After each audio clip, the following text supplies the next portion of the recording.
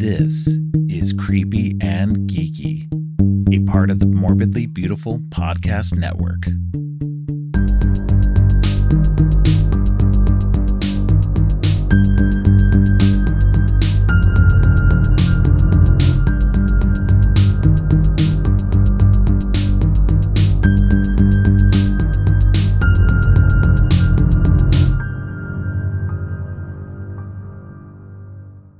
Welcome to Creepy and Geeky. I'm your host, Robert, and on today's episode, Iona Smith joins me to talk about Guardians of the Galaxy. Iona is a senior contributor for Ghouls magazine, who also co-arranges monthly themed film screenings in London. Welcome back to the show, Iona. Hello. Lovely to see you again. It's been a while. Yeah, it's good to see you. So we are deep into phase 2 of the MCU now. Yes, with, yes. With what is possibly their most wildest swing up to this date. They took a big chance on doing Guardians of the Galaxy at this moment. And it paid off well for them. Yeah, I think Guardians of the Galaxy is best described as the drunk uncle that turns up to your birthday party and you don't know whether it's going to be the fun drunk or the not so fun drunk. And then it swings in the right way, and like he ends up being like the life and soul, and everyone has a great time with it. And it's the drunk uncle you want at every family gathering. Exactly. It's like, where is he? Like, I want the excitement again. I want the fun again. Right. Yeah, I would say with this movie that they had that this kind of refocused Marvel between both Captain America Winter Soldier and Guardians of the Galaxy.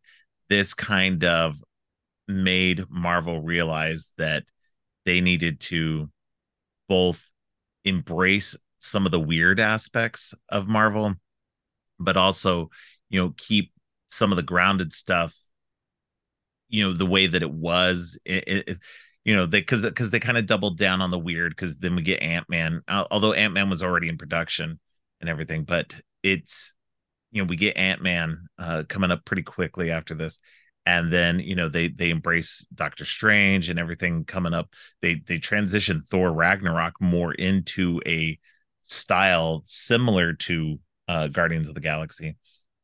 And then, but we also have stuff like Captain America, all this stuff, kind of this Captain America Winter Soldier ends up leading into what becomes of Avengers moving forward. That kind of they refocus the Avengers in that vein more than in what Joss Whedon had been doing in the first two Avengers movies. Yeah, I mean, I think this is kind of the opening towards, like you said, kind of like the leveling out of like keeping the goofiness and the funness with this kind of side of the movies, and then also having the grounded, serious stories that develop kind of through the phases as we see kind of in the future.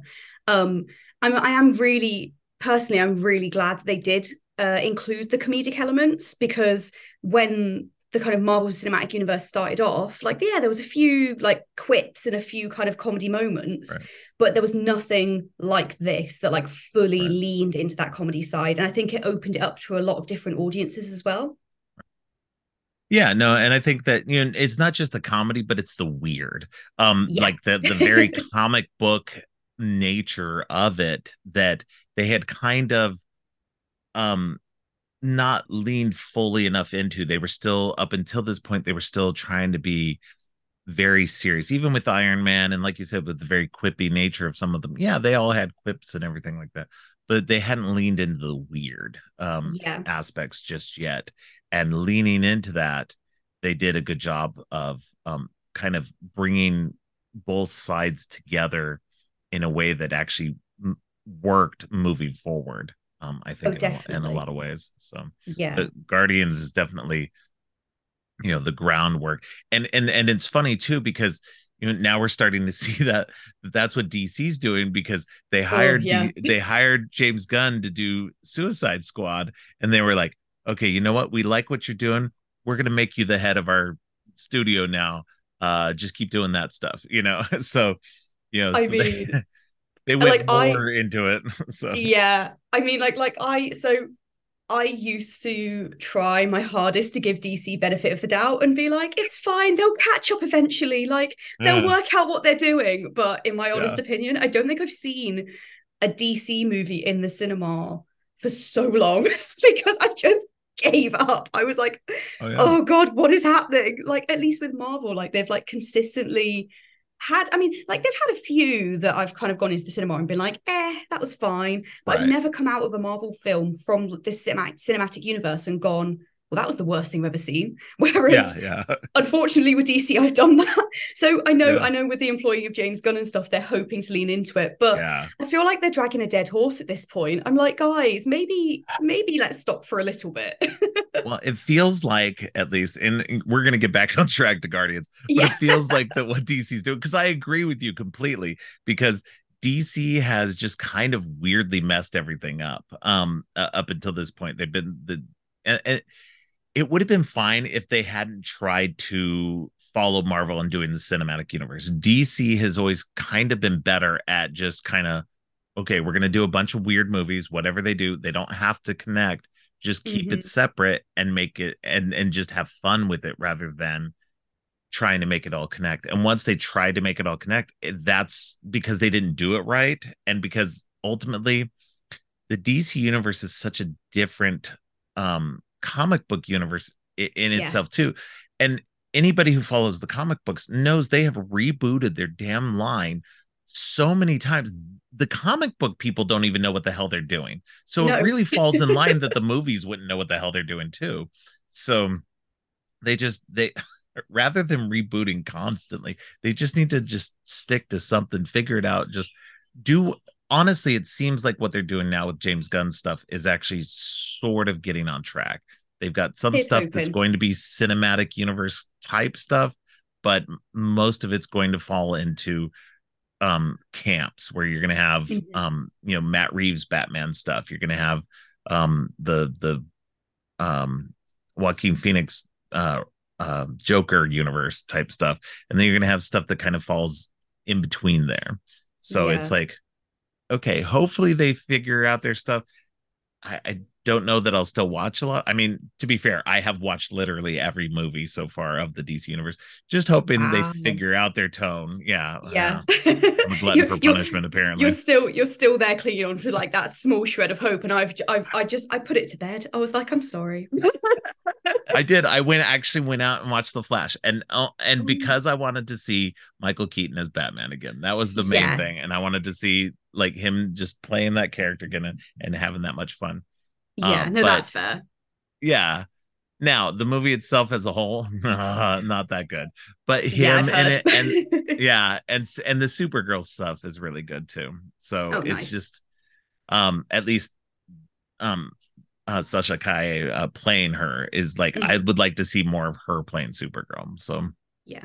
but yeah, There's still beyond that, hope then. the movie's kind of yeah. Well, and like they were riding the multiverse coattails, and I know they had been planning on it for a long time. This whole movie's been planned for a long time, but it just felt like so much like too little, too late for them.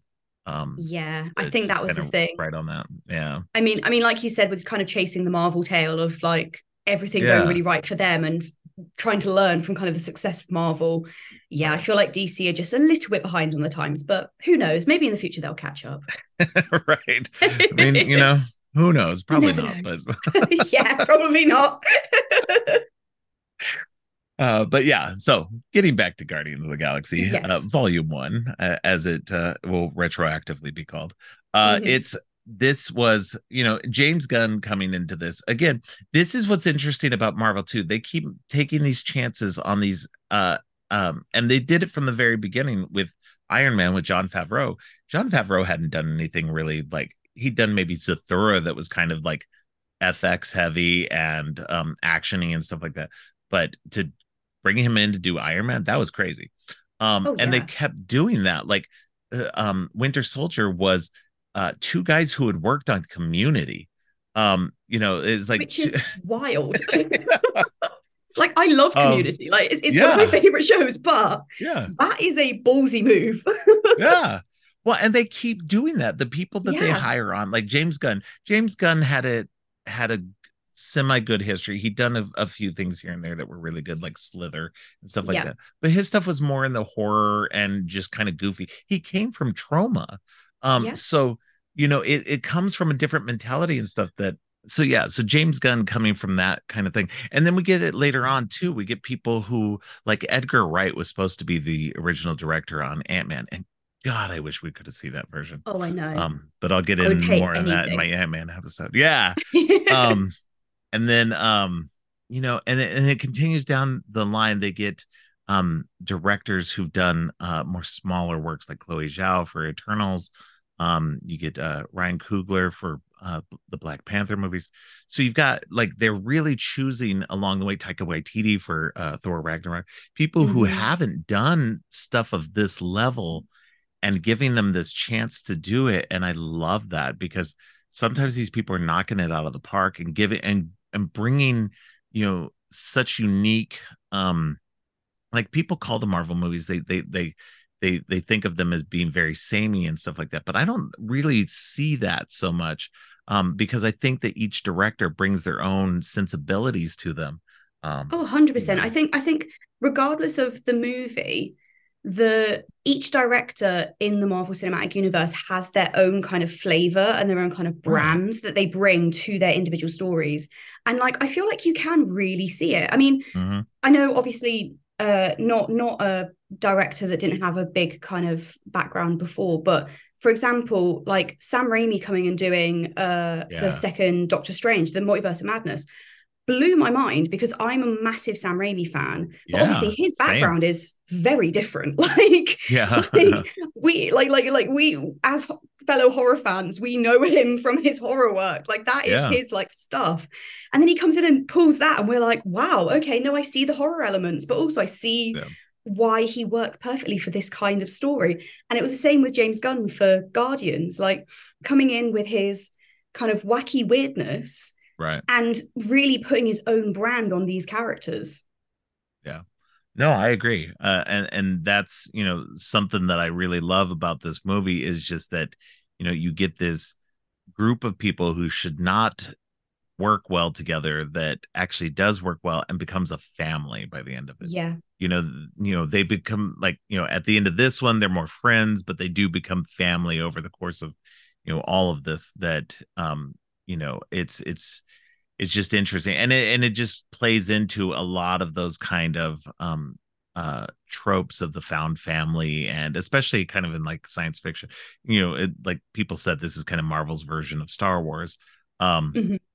That you get this group of people together that probably wouldn't work well together but just does.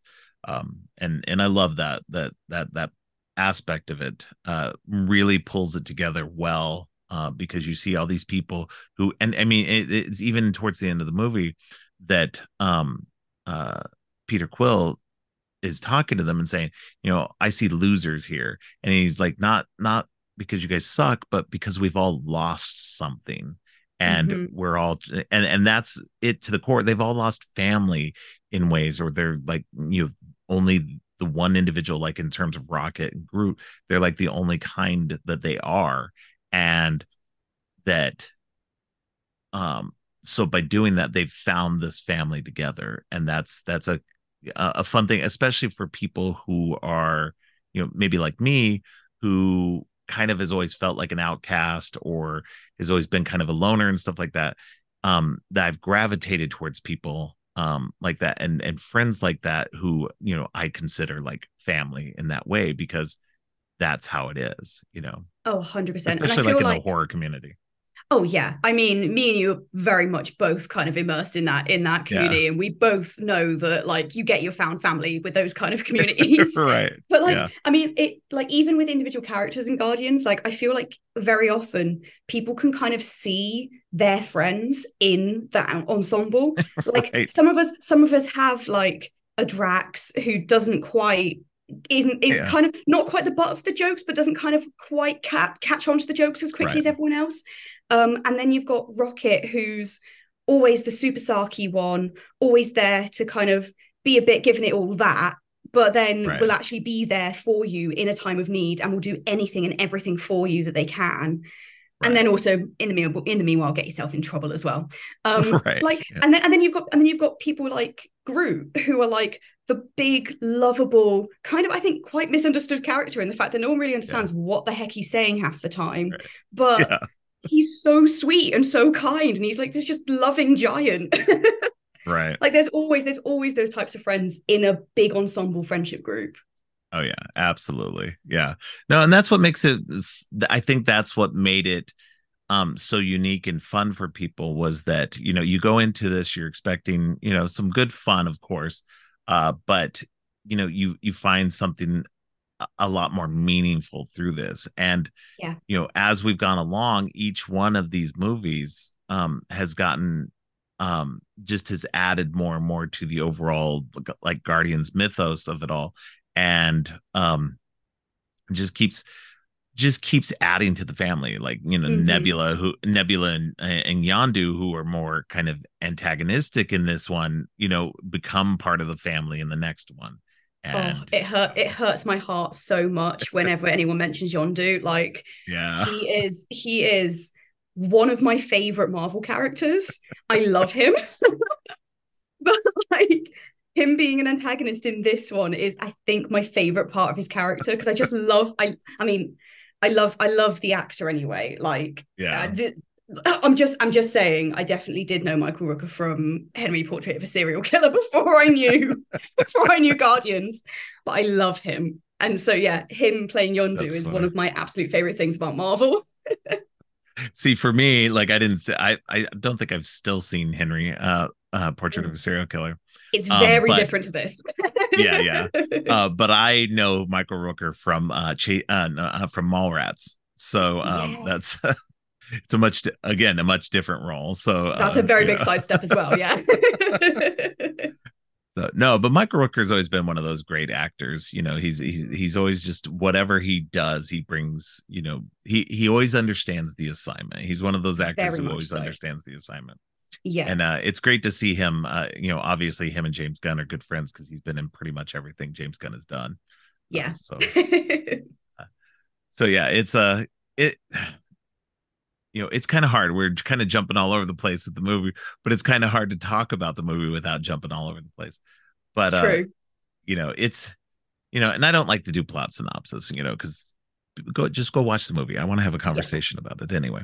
But yeah, but that's what's fun about it. And so I know that Chris Pratt has gotten a lot of crap his way, and I don't necessarily think that it's completely warranted. I don't think that he's really done anything that wrong. Um, for the most part, not outwardly, like, sure, I guess his brother's like kind of iffy or whatever like that, Mm. and everything. But now I will say the one thing that I don't like is the whole him and Anna Faris breakup. That seems Oh no. really bad. Yeah, So, that was not a but good that's time. personal between them. So, like, Exactly, exactly. like, outside of that, he, as a person, he seems to be generally okay. He doesn't seem, Yeah. compared to a lot of other people, he could be worse. So, If you and I go by a lot of his kind of cast responses and stuff to what he's like on set and all that kind of stuff, like pretty much all of the cast of Guardians get along with him. Like they yeah, are like even outside of the characters, that cast does seem quite close and quite like familiar with each other. So right. Yeah, and and I know that he's gone off and like, when he's not doing movies and stuff like that, he goes to hospitals and he'll dress as Star Lord and actually go and meet kids and stuff. So, yeah. that in itself is just like awesome, like, whatever you do. And besides that, like, I've always thought Chris Pratt was very funny and very personable. I loved him on Parks and Rec. Oh Um yes. I'm just Another one talking of my about all my favorites. favorite sitcoms. Yeah. Oh, I'm fully there. I'm fully there for the sitcom life as well. I've rewatched Parks and Rec about Oh five yeah. or six times all the way through. It's I haven't really gotten good. quite that far. I think Oh, I've done two full run throughs so far. And the I the haven't gotten COVID there yet. pandemic. The COVID pandemic was the rerun and rerun of that show. Yeah. It's a good show for that too. Yeah, Yeah, no, I definitely. but I loved him from that, and so it was great to see him. And he would pop up in movies occasionally as kind of like the Mhm. the dopey best friend or whatever. And Yeah. he had that. And so it's funny to see because this is the movie that really rocketed him to stardom Oh in yeah. that way and gave him a lot more of the thing that pushed him into the Jurassic World franchise and a Hmm. lot into the stuff he does today.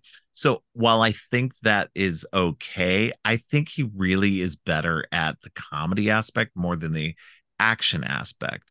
And so Yeah. he keeps getting all these action things and I'm like, no, dude, pull back from that, go back into the comedy stuff and do that. That's my one quibble with everything. It Yeah. works well for him in the MCU, don't get me wrong.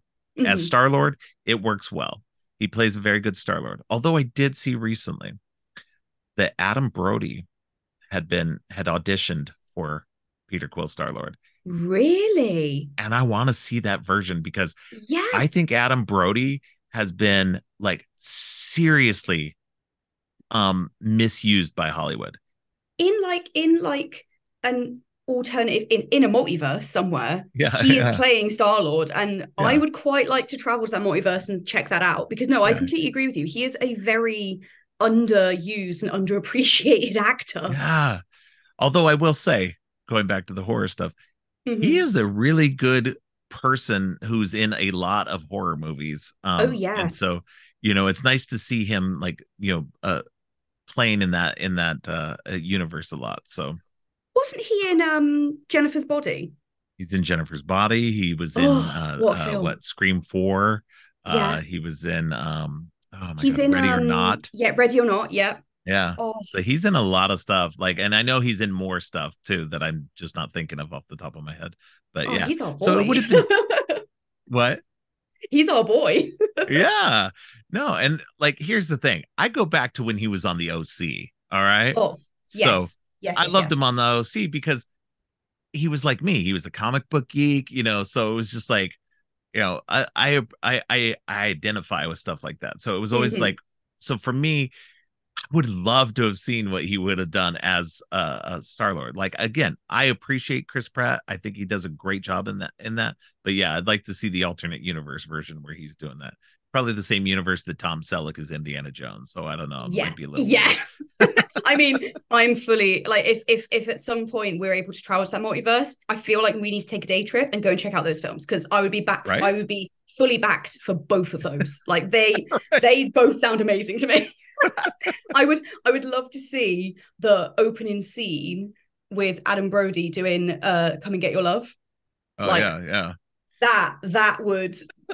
I feel like that's on like my bucket list of stuff I need to see before I die. Right, right. Exactly. No, I think honestly it would have been so cool to see him in this movie. But I do think that Chris Pratt was well cast and he does a good Oh, job he at it. was. Yeah, Um, definitely. so yeah.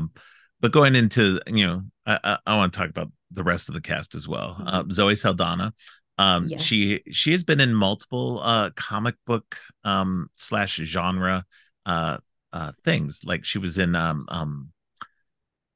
oh man, now I'm forgetting. I think she was in The Losers, wasn't she? Um, I could be Oh, was wrong. she? Oh, yeah, no, she Um, was. Yeah. yeah. So I've got, with Chris Evans and yeah. Jeffrey Dean Morgan. Hmm. And then she was also in the Star Trek, the Kelvin trilogy of the Star Trek movies. Yes. I So love, I love her in Star Trek. yeah, Like, I I mean, love I mean, her as I'm, Uhura. Yeah. I'm, I'm, I'm a big like Trekkie anyway, but those Okay. films were like, not everyone loved them, but I adored them. I'm just saying, like, Yeah. I really had a So lot of fun with them. so I'm not a Trekkie. I've Fair. watched all the movies, and I've seen some of the shows. Hmm. Some episodes. I'm not big on Trek itself, but I will say that I really like the Kelvin trilogy. I own it Yeah. on 4K now.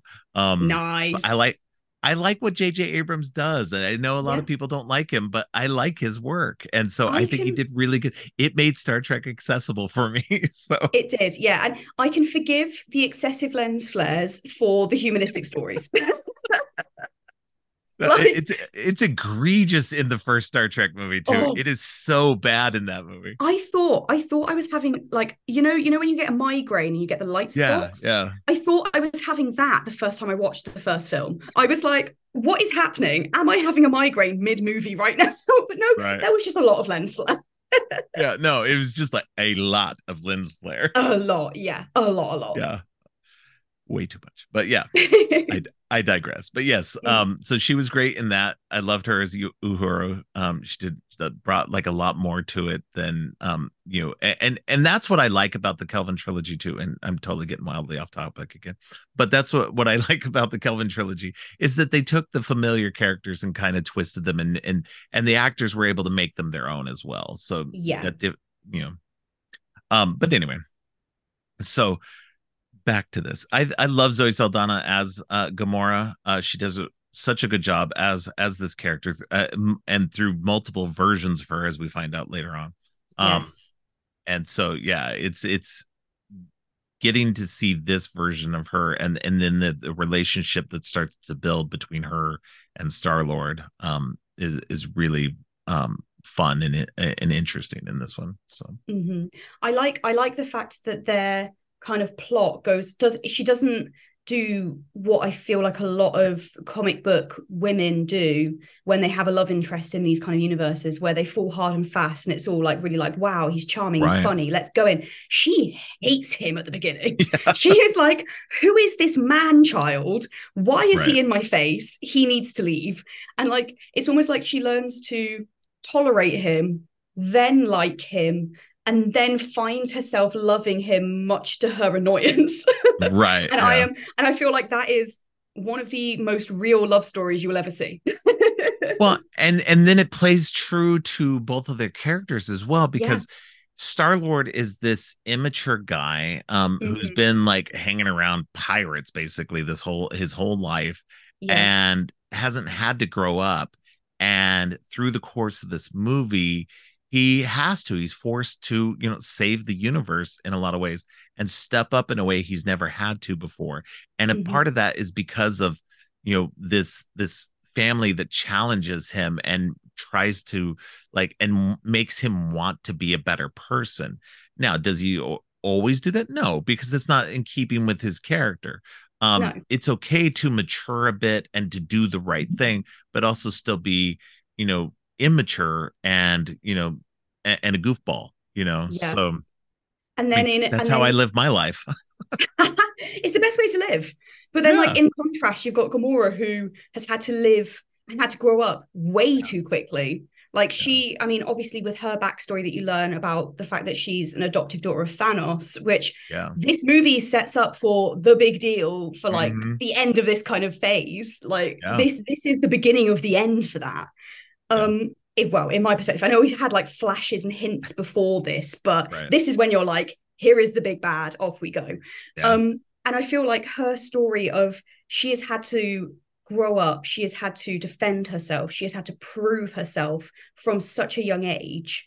And now she's kind of found herself in this botched together family that all of a sudden she's like, I don't have to have my guard up all the time. I can maybe relax slightly around them. I can kind of show my funnier, relaxed side, but it takes a lot for her to get to that point. And I think by the end of this film, she's not quite there, but like later on, you see that side of her come out.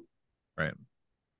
Well, and I think that's, she wants to be away from Thanos. She doesn't Yeah. want to be as much as Nebula hates being treated as second to Gamora and everything like that, she's still falling in line with what Thanos wants. Yeah. She's Whereas still very much in Gamora like, is looking for her out.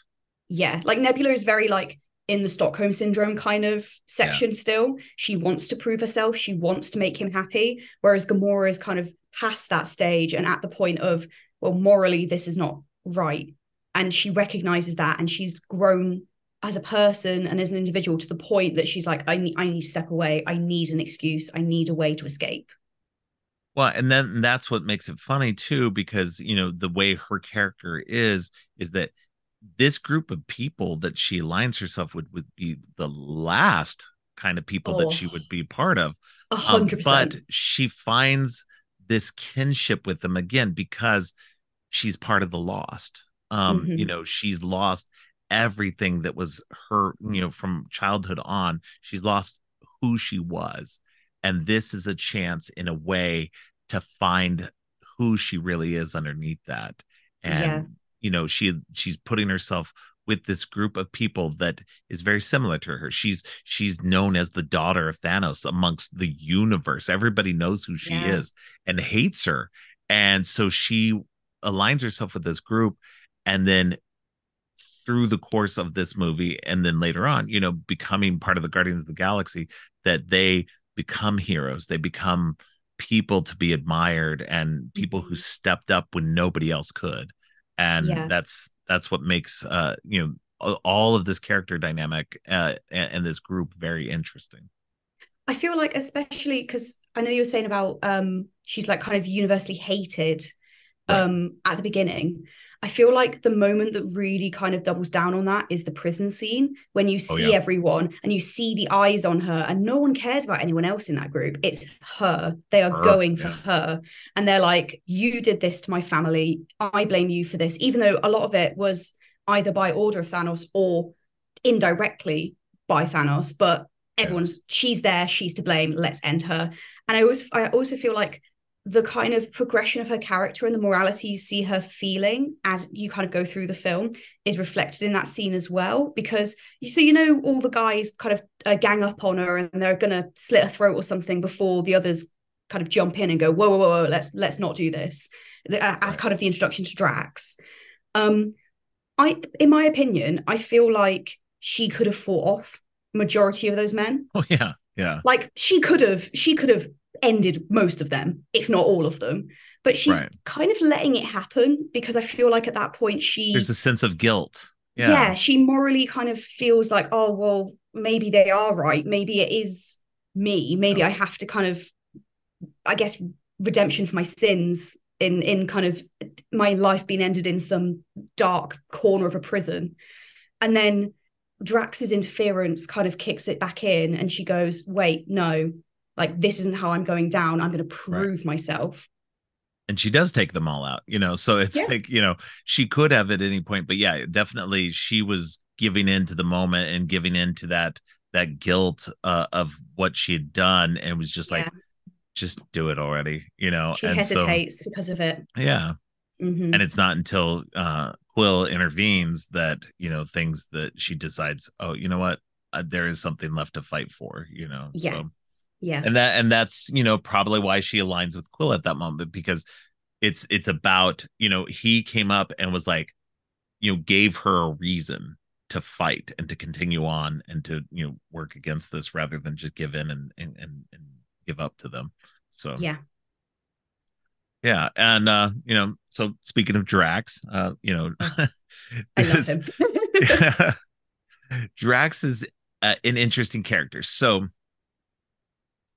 Drax, I like to go back to the comic books a lot. So Hmm. in these episodes, because they really do inform the way I look at these movies a lot of Yeah. ways. But also I like to see where they deviate. Hmm. So in the comic books, at this point in time, Drax had been this kind of version of himself. But there was a version of Drax that came earlier on in I think the around in the 70s.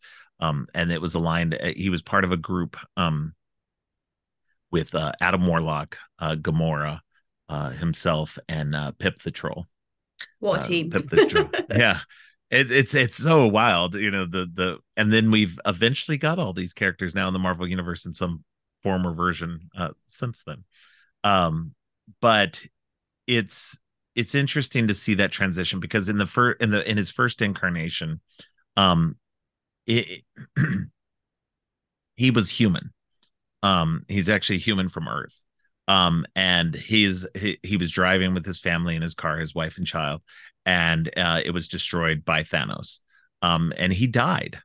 Him and his family all died, and it was a mentor from the Titans of wherever Thanos is from. I can't remember at the moment, but they are um, basically Thanos' father, mentor, uh, raised Drax from the dead, and gave him power. And he was like, he was basically kind of like, he was green and Hulk like, but had like a purple costume and cape and everything like that. It was very weird. Um, and he had like his sole thing was to kill Thanos. And so there's parallels for sure what they do.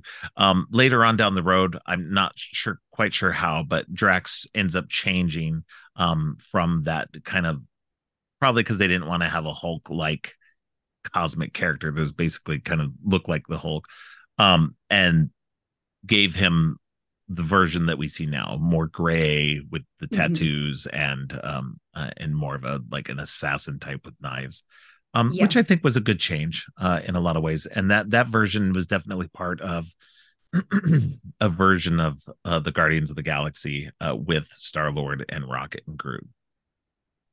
So So I've just looked up the image of 70s Drax.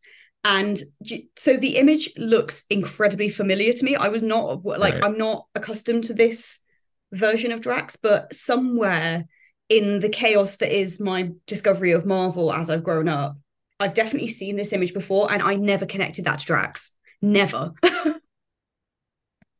yeah. So if you've ever read the Infinity Gauntlet storyline, Mm-hmm. that's possible that's probably where you saw that at, because he was Ah, part of the group of people aligned with Adam Warlock and yeah, them who were trying to stop Thanos from yeah. destroying the universe. The So more you know. But yeah, I'm yeah, glad they changed it to the Drax we've got today, I think. but yeah, so I think that for a lot of people, if people had looked up Infinity Gauntlet around this time period of trying to connect the comic books and with the movies and stuff, that yeah, that would have been the version you would have seen, was the weird Drax. And he lasted until, like, because that was an 80s comic, so I'm pretty sure he lasted somewhere into the 90s. um Yeah. so, and because his this group of characters with Adam Warlock, Drax, Gamora, and Pip the Troll, they kind of continued on into the 90s for quite a bit. Mm, So, but yeah, so the character is very much in keeping with the more modern incarnation of him, which is good. It would have been a little weird to see, like, early 70s to 90s Drax uh jumping around with a cape and everything. yeah, So I feel like aesthetic wise, that probably wouldn't have suited everyone else. no, Like, I know there's right, supposed to be a bit of a ragtag bunch of like weirdos, but I feel like the right, cape especially maybe wouldn't have fitted in there. right. But I do like Dave Bautista's acting in this. It's one of Oh those, yeah. yeah, yeah, and it's interesting too to see him grow as an actor since this too, because I think this was really his big breakout. Like, I'm pretty sure he did some work here and there before that, but it's after this point that he really starts to grow as an actor and branch out from here.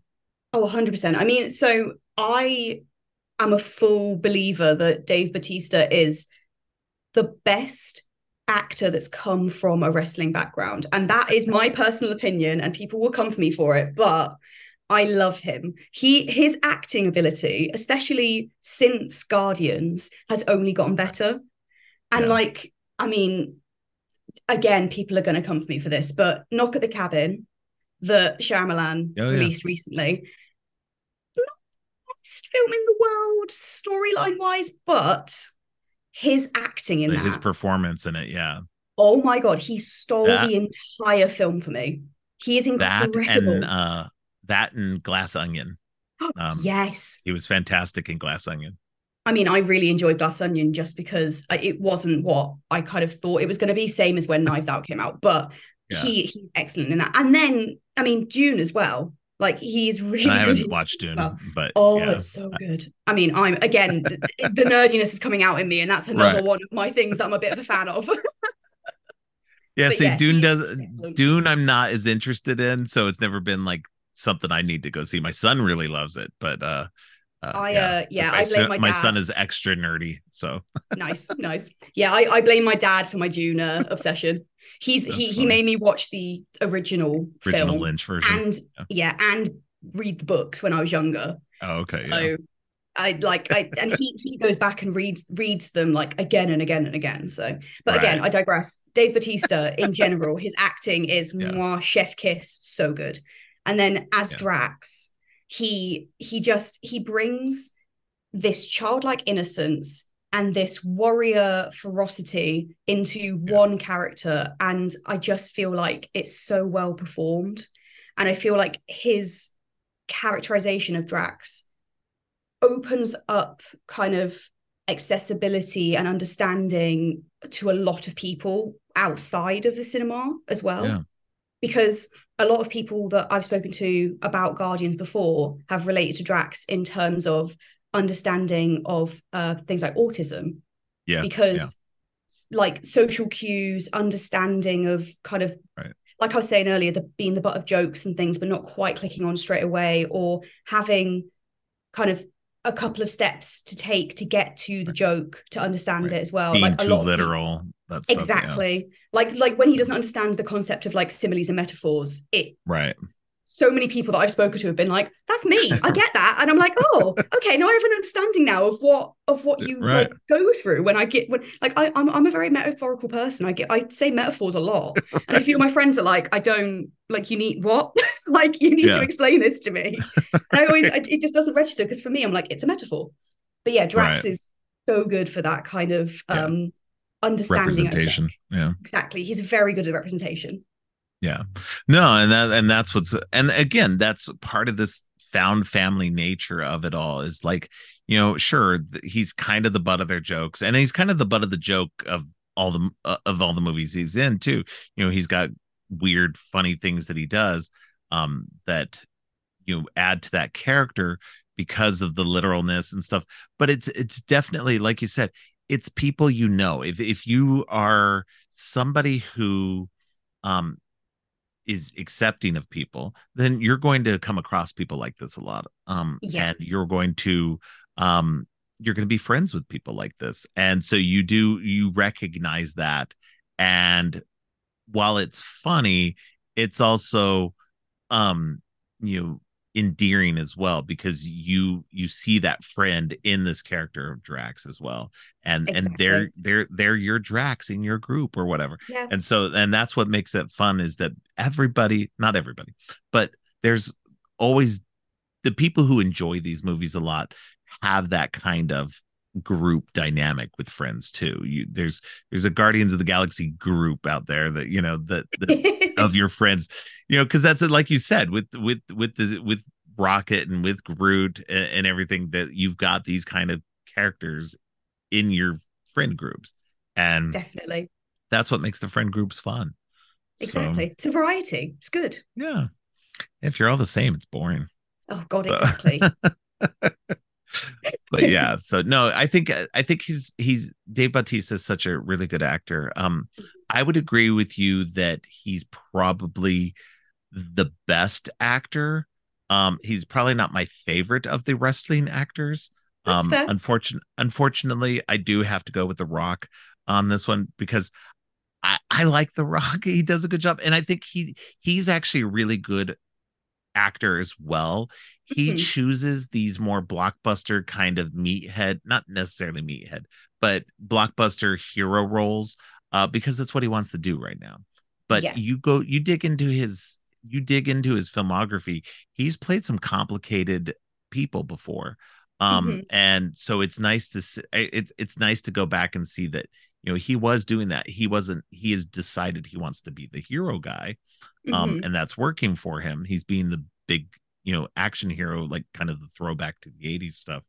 um but it's nice to see. And it's the same thing kind of with John Cena too, because John Cena was Yeah. one of those guys who tried to make it as like a serious action guy. And I think he's finally finding his footing now, through, again, of course, James Gunn, and playing Peacemaker. Yeah. And I think that he's kind Yeah. of finding that niche, because if anybody's watched the last two Fast and Furious movies, you see that Another of my the loves. uh, same. See, you got it. Great minds. You Great gotta be minds. you got to be on the show more. Um, but he's in not in the most recent one, but in Fast 9, we get Hmm. introduced to his character. And he's pretty much played like a straight kind of villain aspect through most of it. And he's not really goofy or anything like that. But in the new one, in Fast X, his character is super goofy. Oh yeah. Um, and having a lot more fun. And it plays more into, I feel like, who John Cena is as an actor, and as a person. Hmm. So, and I mean, I want to be able to see actors, stretch outside of themselves, and that's all well and good and everything like that. But sometimes leaning into what you're good at is not a bad thing. No, So, I feel like, yeah, I feel like I agree with you in terms of his kind of filmography up to this point. Like, I'm going to ask a question, but by asking this question, I might be giving a spoiler for something. Have okay. you seen Barbie yet? Oh yeah, yeah, yes, His yes. his cameo Oh, in it's perfect. Barbie. It's so perfect. I mean, It's like, that is another thing I could like talk about for a million years, just that film. But his yeah, cameo in Barbie, I was like, your comedy in this yes. is exactly up your street. Like it's the No, same kind of goofiness as what he's like in Fast 10. yes, yeah, yeah. And I mean, he's been doing kind of this, like he's done a few comedies over the years and stuff, and he's kind Yeah. of started to embrace that. I think he kind of wants to do both and kind of wants to do a little bit more serious and stuff. But I do appreciate that he's kind of leaning into the comedy a little bit more, because I Mhm. think that's what he's really good at. Yeah. And so, especially with something like, but that's the thing though, too. I know, again, we're going wildly off field, but I feel like we do um this a lot. oh, I like, this is my whole show, is like I I get on love it one though. topic and then I start going off in all the directions. But anyway, so John Cena's performance as Peacemaker in the Peacemaker Mhm. TV series gives you a lot of that emotion and a lot of that backstory to that character, and you get more of a complex character study to what could have been very much a one note character in the Yeah. Suicide Squad movie. So, for anybody who hasn't watched Peacemaker, go watch it because it's so good. It's definitely James Gunn all the way through. It's and this is what's funny too, because with Suicide Squad and Peacemaker, he's able to take what he did with Guardians of the Galaxy and punch it up just a little bit more to give it that R rating, Yeah. that makes it in some ways even funnier. Hmm. And so definitely go check those out. At least this was all related to James Gunn. So I It's true. circled it back around. You've gone full circle. I mean, I was gonna say, to make it go full circle, like John Cena's probably, because of his comedic timing, he is probably my second favorite wrestler actor. Yeah. But Dave Bautista, the reason that he's still top of my list is because of how well he plays into the Yeah. comedy and the serious for me. Right. Like Yeah. his dramatic moments. I mean, even in the MCU, his dramatic moments Yeah. are, they tug at my heartstrings. And I mean, I will await your conversation about volume 3 for Guardians, Yes. because my god, that film broke me. Oh yeah. No, that one that Oh, one's that one's a heartbreaker for I sure. was Yeah. weeping. Mm-hmm. Yeah, no, these movies, this first one not so much, although you could get a little teary-eyed here and there. Yeah. But the later two are very much like really work you over pretty good. Hmm. Um, they just keep getting sadder and sadder. Yeah. Oh Um, yeah. but Oh, I have a little question for you. yeah. What's your ranking when it comes to the Guardians films? What's your like top and Hmm. what's your bottom? So, pre number three, it was one and then two, one at the Hmm. top and two at the bottom. While I like two, and I like it a lot. The Ego as a character is interesting. And I love Kurt Russell as an actor, so he was really good in that. But I don't know, it just doesn't hit as well as number one does. Yeah. But I think with number three, I think I have to put number three up on top now. I need to rewatch it Ooh, again. But part of it is the High Evolutionary is one of my favorite villains in the comic books. Now, nice. he's done much differently in this version. I'm Hmm. hoping we kind of get some taste of him maybe later, because he's not dead. Ooh. Which is another thing that I love about they're starting to do with some of these movies is they're Mm-hmm. not killing the villain. Um, Yeah. They're never I hate dead. that they kill the villain. They're Yeah. never dead until you see a body. Yeah, Like yeah, if you see a corpse, they're yeah. probably dead, but they can still be resurrected in some sort of Yeah. multiverse tangent. It's But based on the comic books, man. Everybody's come back at least everyone comes once. back. Yeah. Everyone makes a The only comeback. person, yeah, the only person who is yet to make a real true comeback in the comic books, they like to say, at least in Marvels anyway, is Uncle Ben. Oh, Because it used to be Uncle Ben and Bucky, yeah. but they eventually figured out a way to bring Bucky back. So, Yeah. Yeah, definitely. but Yeah. Uncle Ben feels like it's like a bad joke though, oh because I feel like if yeah, they brought back Uncle Ben, everyone would be like, no, like yeah, he's like dead in he's like every untouchable. Yeah. universe. Now Every that universe he's dead. sort of he's been back a couple of times. That like in the Spider-Verse stuff, you meet a Yeah. version of him that's like he actually has the spider powers. So it's Oh, interesting. So yeah, I love which that. which then also brings the fact that if he's got the spider powers, then what happened to Peter? Oh God, yeah. Yeah, Oh no. and I'm Oh pretty sorry, I didn't mean to bring it down. no, no, it's fine. It's fine. Spider-Man is my other Marvel like adoration. Like so Spider-Man Okay. is like the one I think I was invested in the most Okay. pre-MCU. And Okay. then MCU happened, and obviously Spider-Man didn't really show up because we Yeah. had the Tobey Maguire stuff, but that was Right. very separate. And then yeah, and then obviously with everything that's happened now, and like Tom Holland's Right. come in, and he's a lovely Spider-Man for me. He's Yeah. lovely. So he gives me like nice little coziness. I'm like, oh, you're so sweet. Yes. And personally, he's my favorite of the Spider-Man so far. So, Yeah, you know. I feel like he embodies it the most in terms of the geekiness, the age, the Hmm. intelligence. He has the kind of triple He threat, has the whereas whole the thing. others, Yeah. yeah, whereas like Andrew Yeah. Garfield was slightly too hot to be accepted as like the nerd that he was supposed to Right. be. He was too cool. It was like, Yeah. dude, He was too you're cool. not. He was the better Spider-Man Yes. of the two between him and Tobey Maguire. He was the Yep. better Spider-Man. Yes. But here's the thing: I Tobey Maguire never worked for me. So Oh, I know people can hate on me, but Tobey I was Maguire has such never worked for me. pre Tom I like Holland. Tobey Maguire. I like Yeah. Tobey Maguire. Don't get me wrong. I No, of think he's a course. great actor, but I just never bought him as Spider-Man, Mm, as Peter Parker even. Um, and then Kirsten Dunst, I love her too. She's not Mary Jane to me, so it fair. just kills me because I'm just like, okay, Mary Jane should have been a wholly different character, you know, a wholly Yeah. different actress. Yeah. Um, and just like that was the whole thing. Like I love Sam Raimi, and we'll get back to what you were talking about, Sam Raimi and stuff, Yeah. and how he did horror, but he also did comic books because he did the three Spider-Man movies. That is very So, true. Yep, I stand corrected. but he but what he did with the Spider-Man movies, it didn't always work well for me. Like, and so I appreciate what they were, and I really appreciated how they were able to bring a lot of that into No Way Home.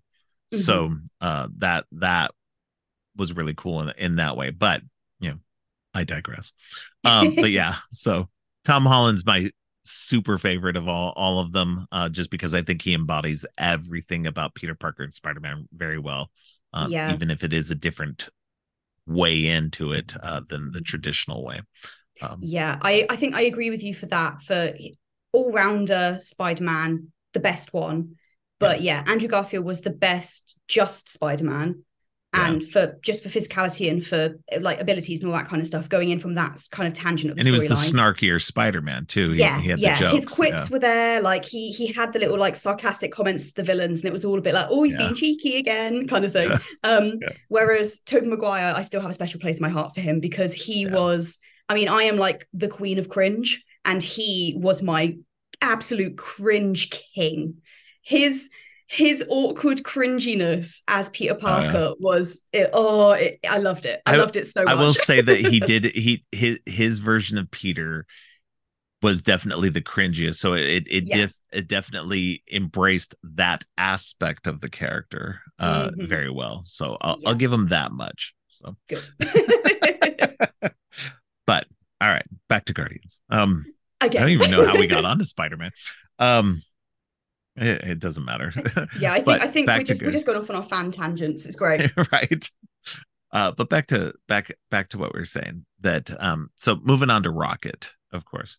Yes. Rocket is so Rocket in the beginning, Rocket through the series, um, obviously gains more prominence. And I don't necessarily fully buy him as the heart of the group.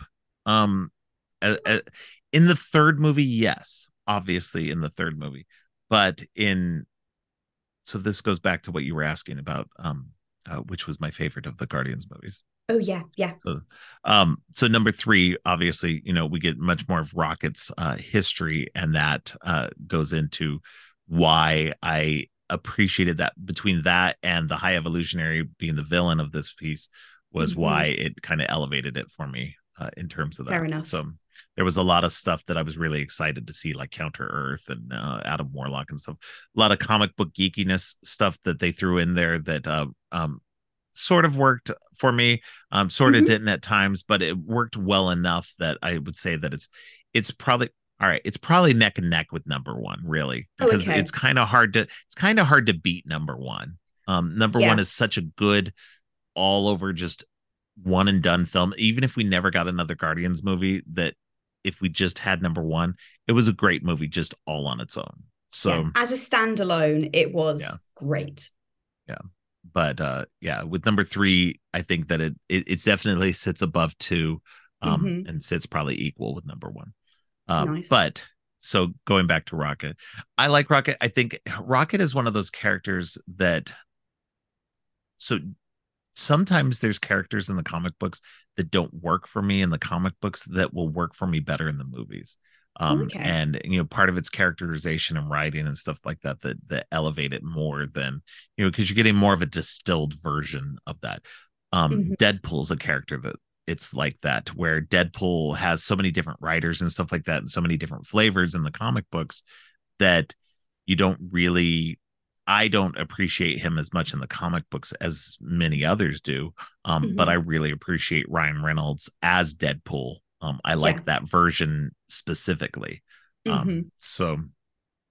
And I think that's similar to with what they do with Rocket in this is that they bring even in this you're starting to see when he's got um his outfit off when they go at the prison and you can see the cybernetics implanted into him, Yeah. and just that Peter's looking at him and just trying not to stare, and he's just like you can even tell in Peter's face that he feels bad for him. Hmm. um and so Rocket is such a tragic character, and you can understand his anger and his hate towards everything. Hmm. And so to find this family of people, again, it's going back to this family and these friends and stuff, that this group of people that make you feel like you belong, and that you're part of something for once. Obviously him and Groot were pals and doing their own thing, but Hmm. how much can that sustain without others being part of your life? And and that was great to see in this movie, that he finds that group, that family that'll take him in and Yeah. accept him. Yeah.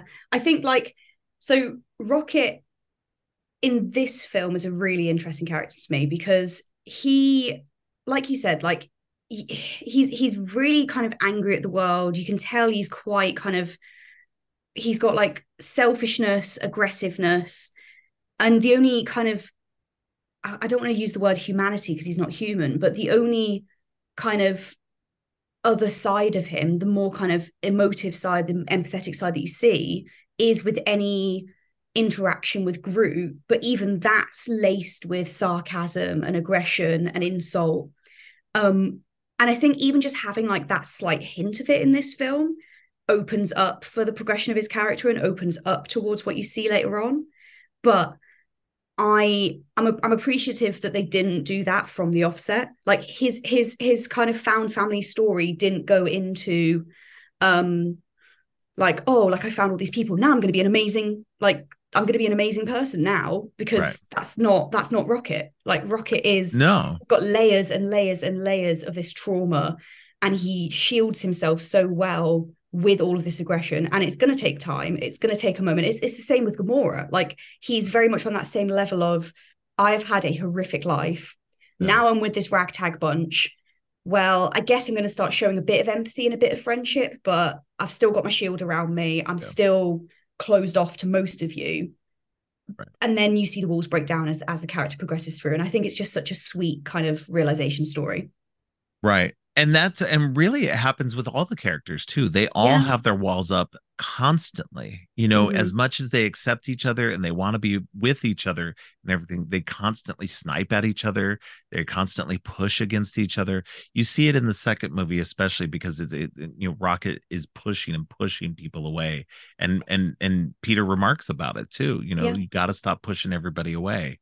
And it's a thing that obviously Rocket is doing, but they all kind of do it a little bit. So Mm. they all just kind of push against each other and rub each other the wrong way.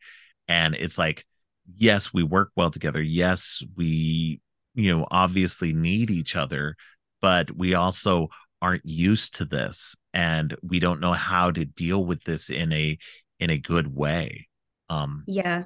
I in, think I in, think in an the emotionally mature way. Yeah. yeah, I think the most accepting and loving and open character in this entire film is probably Groot. Groot, yeah. he's he's just along for the ride, and Yeah. he's just a nice tree humanoid. Like Yeah. he's there, he has a lovely time with it. He opens himself up to everyone, even though 99% of them can't understand what the hell he's saying. um they learn eventually. Yeah. And then by the end of this, he does like the ultimate sacrifice. Yeah. And it's like, that is, if anything, that is a show of pure love and Yeah. acceptance and family that he expresses out to everyone by saving everyone else's life. Yeah. And I mean, obviously, we see like later on, we see the progression of Groot going through like the teenager phase. So he becomes Right. sarcastic and closed off, and he has his own Yeah. other mini character progression. But for this film alone, he's Right. just there. He's just this big friendly guy, just looking after Rocket, like trying to help everyone, having a Right. great time, even when he's in prison. Yeah. No, and that's what's fun about Groot is that Mm, whereas all of the other are like closed off and pushing against everybody, he's the one of the group who is completely open, accepting of everybody, wants everybody to be there, wants to be a part of everything. And it's a joke that keeps happening, is that that every time they say, oh, we're going to split it three ways, and then Groot's like, I am Groot, and he's like, I want some of the money too. it's like, So what about me? yeah, and they're like, fine, four ways. You know, and he definitely earns his cut by the end for Oh sure. yeah, 100%. But it's just, yeah, that's what makes Groot an interesting character. And on top of that, having a 3-word vocabulary, but obviously it means something more. Mm-hmm. And that Rocket understands what he's saying and can help translate through it all. Mm-hmm. It's a fascinating, um it just makes for a fascinating group. It's this weird, definitely this misfit group of people who really, like we said, shouldn't work together, but that do. Yeah. And that fighting against, not really trying to save the universe at first. They're just trying to make their money and get out of whatever they can, while Yeah. they can. Trying to, and we haven't talked about it yet, but talking about Ronan, the Mm. villain of the piece, this guy who wants to destroy Xandar. Definitely, this is what makes it interesting too, because in the comic books, the Kree are they're definitely a warlike species, but I wouldn't have said that they would have necessarily been always portrayed as the bad guys necessarily. Um, they're just another alien race out there that is, you know, in terms of the comic books, their main antagonists were always the Skrull. Yeah. And with we get more of that in later movies, starting with Miss Marvel. But that conflict isn't here in this. This is like, this version of Xandar and the Nova Corps, which I'll get into in a minute because I'm not a big fan of this version of the Nova Corps, but but I get the reasons for doing it though. But seeing this, the Kree being okay, well, we're going to broker peace with Xandar, but this guy who is a zealot, like, guy who wants to destroy you. Oh, we're not going to do anything about that. Deal with it yourself. It's just like, what does that mean about brokering peace then? Like, you're not going to like actually just tell your guy, hey, knock it off. It's like, you need to simmer down for a minute. Yeah. So it's interesting, especially because Ronan the Accuser in the comic books isn't necessarily a villain. Yes, he's kind of been like portrayed as the villain in a way, but he's like the top like enforcer for the Kree. So of course, if you come into conflict with them, then of course that's going to be an issue. Yeah. But it's not something where he's necessary. I wouldn't have called him a bad guy in general, like a villain in general. Just because it's like if you were to come into conflict with, to see it from a different perspective of seeing it in the comic books, at least seeing it as somebody who was protecting their homeland or something like that. Right. It just depends on your perspective. But in this, obviously, he's being portrayed as an out and out villain. He's genocidal and wants to kill all the Xandarians for whatever reasons. Whatever reason he cares for. I mean, even Thanos calls him out on it, and he's like, Thanos is just like, I don't care about your stupid petty bullshit about this. Like, get over it. Get me my orb and shut up. Yeah. He's like, do you work for me? Yes. Do what I tell you. Don't care about all your crap behind. Like, just. You deal with that in your own time. That's not overtime work. That's your time work. And I think it's interesting too, because at this point, this is the most we've gotten of Thanos in the movies up until this point. But at this point, he's known as like the most powerful being in the universe. That nobody's been able to stop him. He is like, just death incarnate. But it's only just kind of been hinted at here and there, just little by little, and we hadn't really gotten much of that. It would have been kind of cooler to see, and I think it's part of what I think they were trying to transition to in this new phase, with Kang, was we get a little bit of Kang, and then we were going to get different versions of Kang along the way until we get to the Kang dynasty. But with him, I think that would have suited a little bit better to see Thanos kind of working his way through, behind the scenes. Maybe just give a scene per movie or something like that, just a little epilogue of just what's Thanos doing today, and just watching him just ransack the universe. A day in the life of Thanos. Yeah, a day in the life of Thanos. Another planet just absolutely decimated, and he just flies away, and you're just like, all right. On the next episode. Yeah, he just turns back and says, see you never. That's just horrible. But that's another multiverse version. That is like that's happening somewhere in another multiverse in those films. We're just watching Thanos destroy shit. yeah, exactly. That's the version with the Thanos copter from the comic books. Yes, I have seen the picture of that. Yes.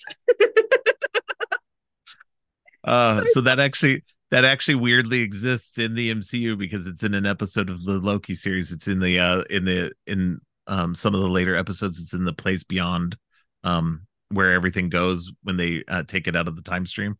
Oh my god, I'm gonna need to rewatch Loki to see that. Yeah, it's like real quick. Yeah. Oh, I had not picked up on that. I'm gonna need to rewatch to see that. That sounds amazing. But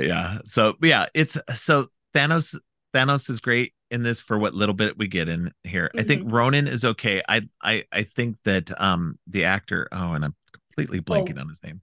Lee Pace. Thank you, Lee Pace. Lee Pace does a great job. I know Lee Pace more from Pushing Daisies. I was about to say that to you. I love that show. That TV show. Oh, it's one of my favorites from when I was growing up. I remember that being on. I mean, this is a UK moment. I remember that being on, I think it was ITV, which is like channel 3 here.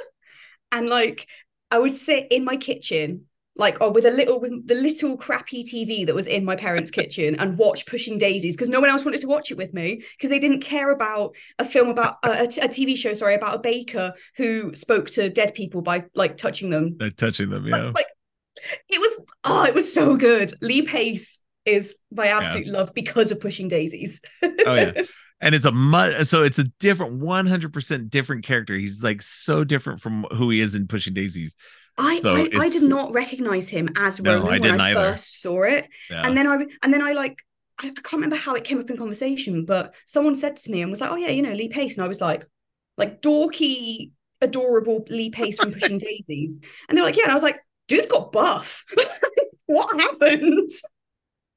All It's of like a sudden, it's like it's required whenever you join the MCU is you got to get buff. So it's like you go into the MCU and you somehow get second puberty. Like everyone just just get goes. swole. I mean, Chris Pratt did it as well. Oh yeah, Like no, yeah, he got hench as well. So there must be yeah, something in the water. yeah. Yeah. It's crazy how buff these guys get. I mean, Paul Rudd did it for Iron Man. He's like got Oh, one scene where he's got, and literally this is how it always is too. It's like one scene where they have their shirts off just so they can show how buff they are, and then throughout the rest of the movie, they're covered up. It's like, why are you doing that? Like, you got to get that buff for that one scene. I Uh, mean, I am not complaining about it. That's all I'm saying. I don't think most people are complaining about it. It's I fine, you know. I am fully there for all of the attractive MCU humans. Like it doesn't matter if they're guy, girl, alien, Yeah, they're all hot and I love yeah. it. Yeah, no, it's great. Like I think that it's great to have especially that equal opportunity there. Like definitely show off the guy. Get buff, show it off, have fun with that. Because we've Yeah. had plenty of And then women you having to show it off. So but then you get the other side of it as well, and then you get like Fat Thor. But bless him, boy was going through stuff. He was really oh going man, through he stuff really at that was. point. Yeah. I'm sure you'll talk And I about love that later on in the series as well. yeah, yeah. But yeah, no, he's but Lee Pace does such a good job at running. You don't realize it's him, between all the makeup and the costuming and stuff like that. Mm-hmm. There's no way you would have known it was him. And the different accent and everything that he's using in this. Yeah. So it's definitely an interesting character. I wouldn't say that I enjoyed it overall. I think that Mm-hmm. he's kind of just a bland character in a lot of ways. Yeah. Um, it's just mostly, he's a toady for Thanos. Yeah. Um, and so, but the real one of the real breakouts of this, and who really doesn't get a lot in this movie specifically, is Karen Gillan as Nebula. Um, Yes. she's fantastic as the character, and we get much more of her in the next two movies, which I Mm-hmm. love. She's great in this, but she's vastly underutilized. She should have been. Realistically, I would have liked to have seen her be more the villain in this one than Ronan, and just Yeah. see especially that sister dynamic between her and Gamora. We get a little bit of it at the end, but it would have been interesting to see more of it rather Yeah. than the Ronan stuff. I feel like Thanos sending Nebula off to hunt down and end Gamora because of her betrayal, like as the main villain story for that Mm-hmm. section, would have been so much more compelling to me. Because, like you said, you Oh see it yeah, later on, you get the sisterly relationship and you get their kind of reconciliation and you get their kind of break apart again when you see like other universe versions, but then even right, that's kind of a reconciliation at some point. It's right, there's so much in their storyline, but yeah, the first Guardians, they really do underutilize her. But then I feel yeah, like they were almost kind of testing the waters with Nebula, with Karen Gillan as Nebula. And then they realized yeah, that they had such positive fan reaction from it. They were like, great, throw her in, get her in the right, ring. Like she's going to go into like the core team. She's going to be part of the core storyline. Like let's utilize her as much as right. possible. And I'm so glad they did. Well, and it's possible, and I like to speculate, but it's possible that she was, not necessarily intended to be the villain of the piece, but definitely used more in this one. But but maybe Kevin Feige and Marvel in general were like, let's put in Ronan, let's put in a big villain, blah blah blah, and then that's when they moved into in the next one where they and showed the just the antagonism between the two sisters well, at least between from Nebula to Gamora, Yeah. because Gamora wanted to help her, wanted to save her. I did find it was interesting though too. Watching this, I found a fun parallel between this and the first Thor movie, when Mm-hmm. Nebula is hanging off the ship, and Gamora is trying to save her from falling, and then Nebula just chops her arm off to Yeah. fall, and it very much paralleled that scene in Thor when Loki's hanging off the Rainbow Bridge and just decides to fall to his death, Mm-hmm. death, quote unquote death. Yeah. Um, Always a big quote with death with Loki. yeah, yeah. And so, and it was interesting. I mean, obviously, Nebula doesn't even, there's no pretending that she dies. She jumps onto a ship, steals it, throws the guy out, which is hilarious. Oh, And beautiful. yeah, and so I thought it was interesting because we had that parallel between two brothers, and now it's two sisters, Mhm. and again, adopted in each instance, but Yeah. felt like they were still, family enough, and in so much that we get more of that in the next movie. So Hmm.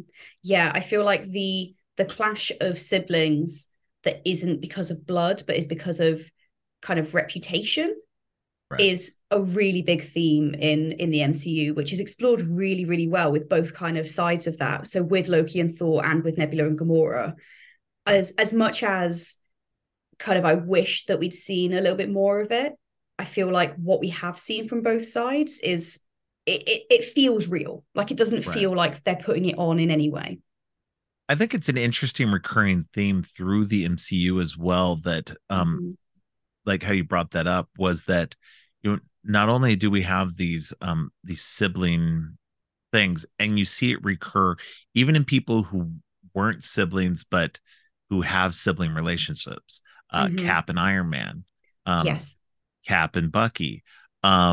You have multiples of this happening throughout. It's definitely a theme they kind of go for, but also bad parents.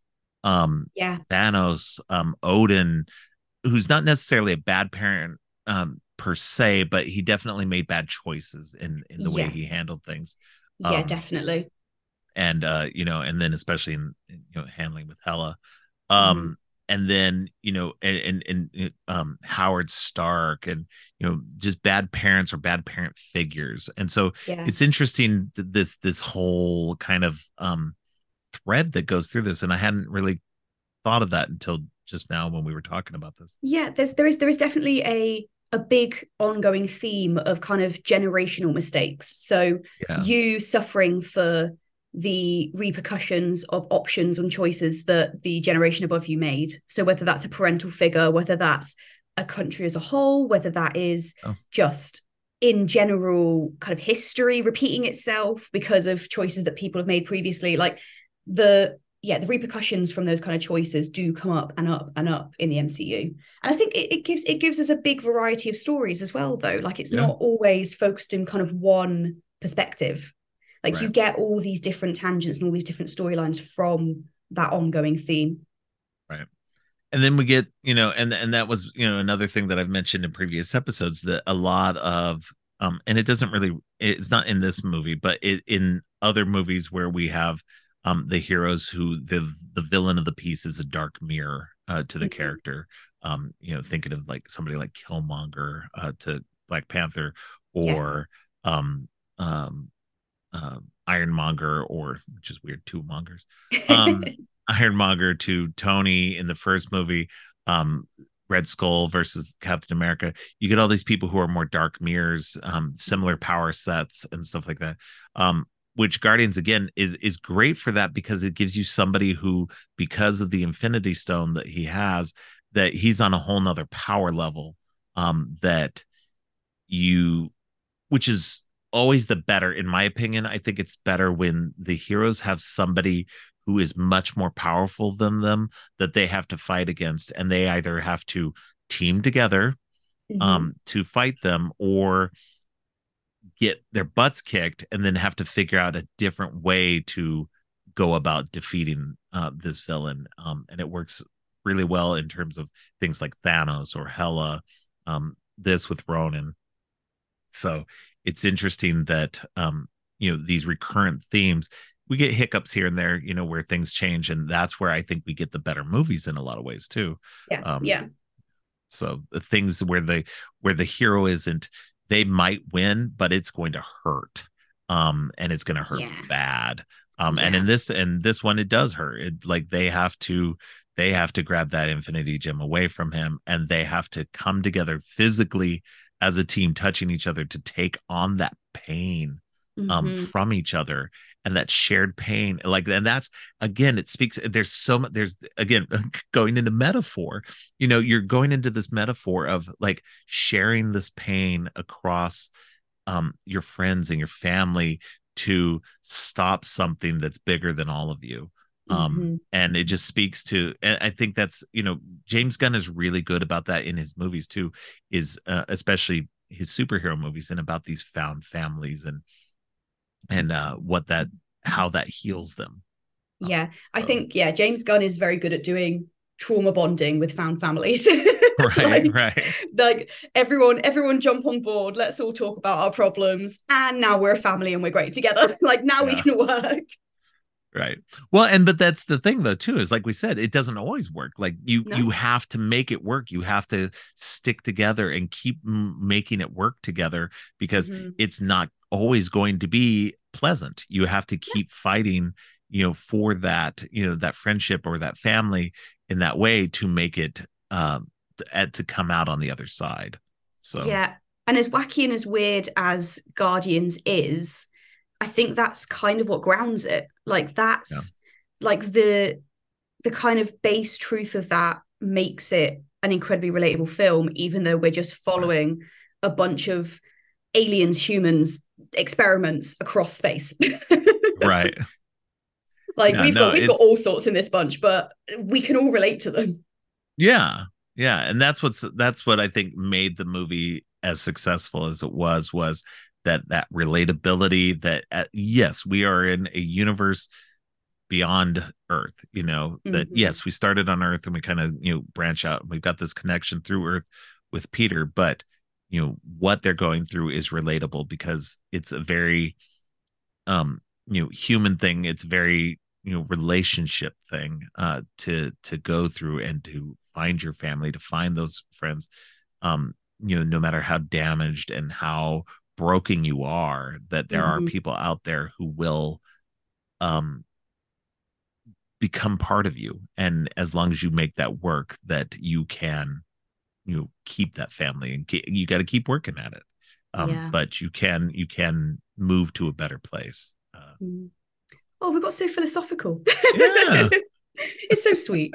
I yeah, I tell you what, the other thing that I think was the reason for the success of this film as well was the absolute banging soundtrack.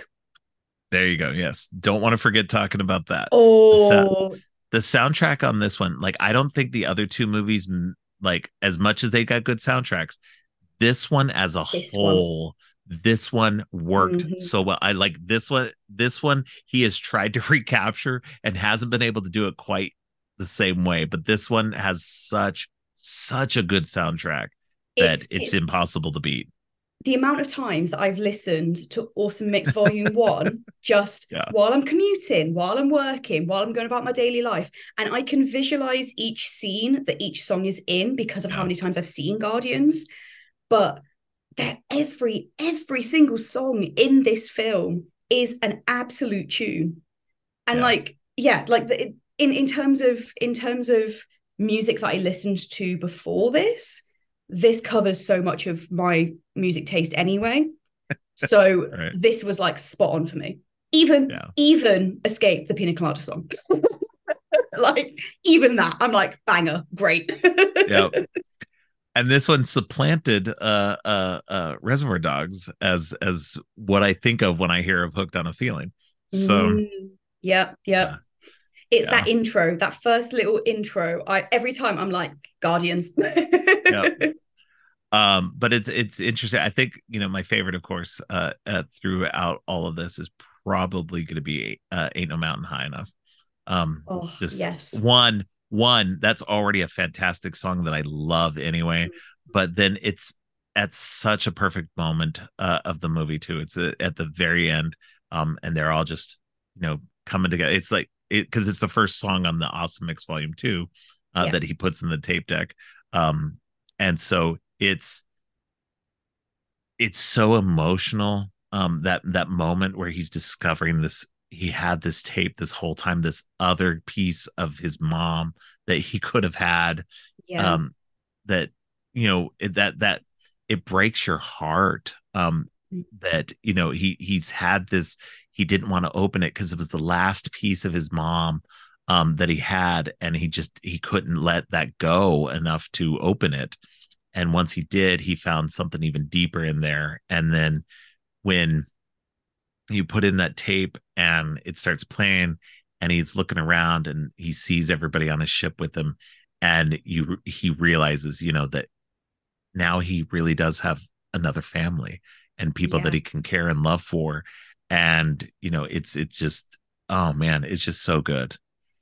um Yeah. I think for me, there's two, because one of them is just because it's one of my favorite songs of all time, and then the other one is just because it's one of my favorite intros to any movie ever. And that, like, the "Come and Get Your Love" scene oh is yeah, yeah, so good for me. Like that song, I probably have replayed that song more times than anything on Awesome Mix, just because of that opening scene and him like singing yeah. into the little rat thing. Oh god, Rat what are they creature, called? yeah. Yeah, whatever they are. They're like when he's like singing along and he's got his jacket on and he's like having a little boogie. And then when you see it from another perspective, when In everyone in goes back game, in time, oh yeah. my god, it's so I funny. And love he just that, yeah. so out of tune and he's like spinning around, and I'm like, that is exactly what I would look like if I was trying to sing along to a song on my phone or something when I was like Yeah. commuting.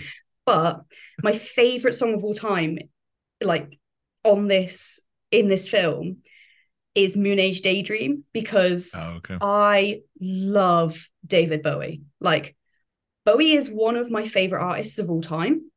So hearing that song and hearing my favorite Bowie song in a Yeah. film, and that moment, I remember like that, like playing for the first time when I watched this film for the first time, and I think my entire body went, oh, okay, this is my film. This is my film. Just because it just connected everything together. It Right. made me love Marvel. It made me love like Bowie even more than I already did. Like, it just combined all of my things together, and just it's just this big cozy bowl of happiness. So yeah, like whenever that comes back on the playlist when I'm going through, and oh, that song Yeah. does things to me in all the best ways. That's good. Yeah, I wouldn't say I'm super familiar with a lot of David Bowie's work. I've listened to a few bits here and there. I think my favorite of his is Golden Years though. Oh So yes, that's another. That's, to be I fair, that's another love Golden absolute Years. banger. Yeah. This is another thing I can blame my dad for, because my dad is the biggest David Bowie fan I've ever met in my life, and he, growing up, he listens to every single album extensively, so I Yeah. know more lyrics to David Bowie songs than I maybe know for any of other bands or artists. Like, it's just ingrained into my like being. That's funny. Yeah, I only know Golden Years because it was there was this weird Stephen King miniseries called Golden Years that they used it as the theme song. Yes. Oh my And god. so then I was just like, oh my God, this is such a good song. And then Mm, like I would hear it occasionally after that, and I was just like, oh yeah, this is my favorite Bowie song ever. So mm. Yeah, I um think I think the album that Moon Age Daydream comes from is also my favorite Bowie album. okay. So it's like wrapped up in a nice little bow. Either that or Diamond Dogs. Diamond Dogs is a fucking banger of an album as well. But I will agree with you. Come and get your love. That's so good. Like I don't know if I had heard the song before the movie, but Mm, after that point, like yes, I re-listened that song a lot. yeah. Because that's such a good song just in general. Um, and yeah, just the sequence and everything. It's so funny in game two. That just him dancing around and you're not hearing the music this time. And so it's just funny It's watching him just dance around. But you in your own head, you're doing it, you can you're hear, listening to yeah, it. you So know what's happening to him in his brain, because you were yeah, there. You were there at yeah, that point. And then Nebula's comment as well. It's yeah. so good. Oh man, yeah, no, it's a great part, and I love that song. I'm trying to remember what the first song is when we first meet Peter. That one's a good song too. Oh, it's oh, that's gonna annoy me. I know now I gotta look it up. Yeah. I've literally got the list in front of me of all the songs trying to work it out, but Oh, weird. They're all out of order on the thing. yeah, on the playlists, they very often don't show them in the order that it plays in the film. Is it? Oh man, that's gonna mess me up. That's going to annoy me for the rest of the night as well. Yeah. Because it's not Ooh Child, because that's later on for No, Dance that's the very Battle. end one. That's Yeah. Or that's when that's he's the dance off. Yeah. yeah, when he's like, it's a dance off, dude. It's just like it's a Yeah. distraction. It's not Fall Around and Fell in Love, because that's the Gamora song. Yeah. When she's like, it's very pleasant. Um, oh, I can't remember. That's not it. This is when the rest of the podcast is just us sitting in silence trying to work it out. Yeah. Okay. It's I'm Not in Love by 10cc. Oh, that I should have known that. That is a banger of a song as well. Got to turn that off. Okay. So, but yes, it's that song. Yeah, I like Nice. that. It's so it eases you into the movie or Mm. like real It's nice and light and yeah, it's like background, it's mellow, but it's also got that sadness to it. yeah. Mm. It's a good Um, introduction to him as a character. Yeah, yeah. It's interesting too because I had to look it up today because they make a reference in the I watched the gag reel after I was done Nice. watching the movie, and because I like gag reels. Oh, I Um, love a gag reel. I would like gag reels more if they were more bloopers. Mm. That's what I want out of gag reels is not them goofing off and dancing and everything, which is what they've become. But I Yeah, want blooper reels. That's what I yeah. really want is blooper reels. I like the blooper reels of like people like running into stuff and Yeah, like yeah, saying really inappropriate things instead of their lines by accident, and everyone being like, "Oh, right. Freudian slip." Yeah. But in the gag reel, he mentions Top Gun or something like that, and she asks what's Top Gun, and I was like, "Well, Top Gun came out in '86. When did he get taken?" And so I had to Oh look it yeah. up, and it was 1988 was when he was taken. So I was like, Oh "Okay, well, okay. at least that explains why he knows so much about the '80s." Mm-hmm. Because I was just like, "Why would you know that much about the '80s?" Depending on when you got picked up. So Yeah. '88 it would have been perfect time to know most of the '80s stuff. So Yeah, most 80s uh, pop culture yeah, references were like in his brain. And yeah, he was like yeah. the perfect age for that kind of stuff as well. Yeah, exactly. So yeah, being an '80s kid myself, I understand completely. So See, I'm a 90s kid, but I am very much of the mindset that I should have been an 80s kid because of how much of my love for like music and films and stuff is in the right, 80s. that's Well, funny. technically I should have been a 70s kid and then an 80s teen is my mindset, Yeah, but everyone always thinks they're born yeah. in the wrong generation. I was what 6 to 16 in the '80s, so it was I prime was time for me. Yeah, I was not even a thought in my parents' brain at that point. Yeah, I'm old, so No, you're not. but yeah, no, it's a so I overall I really enjoyed this movie. I think it was a bold move for Marvel to Yes. take in doing this, especially at the time when they're still in the second phase. Mm-hmm. You know, other safer companies would not have done that. That would not have tried to do something that wild. Everybody at the time was like, "Oh my God, what are they thinking?" But I mean, the MCU as a whole has always been about experimenting and throwing things in there, and they kind of started off a little bit kind of safe-ish, I would say. Thor was always kind of a chancy one. Yeah. But building up to the Avengers was like a huge risk. Who knew if that would work or not? And the fact that they made it work and that they're now 30 plus movies into this whole franchise and multiple TV series that they've made it work. And I Mm-hmm. really love that, it Guardians kind of helps guide that into that because then it made them go, let's take even more chances. Let's get even weirder. Let's have more fun with it rather than, just sticking with, because sure, we could have stuck with a lot more grounded reality stuff with like, Captain America stuff, which again, I love that stuff too. Yeah. So, but that's what makes comic books in general real fun is the wild swings and the weirdness and the more grounded approaches and stuff like that.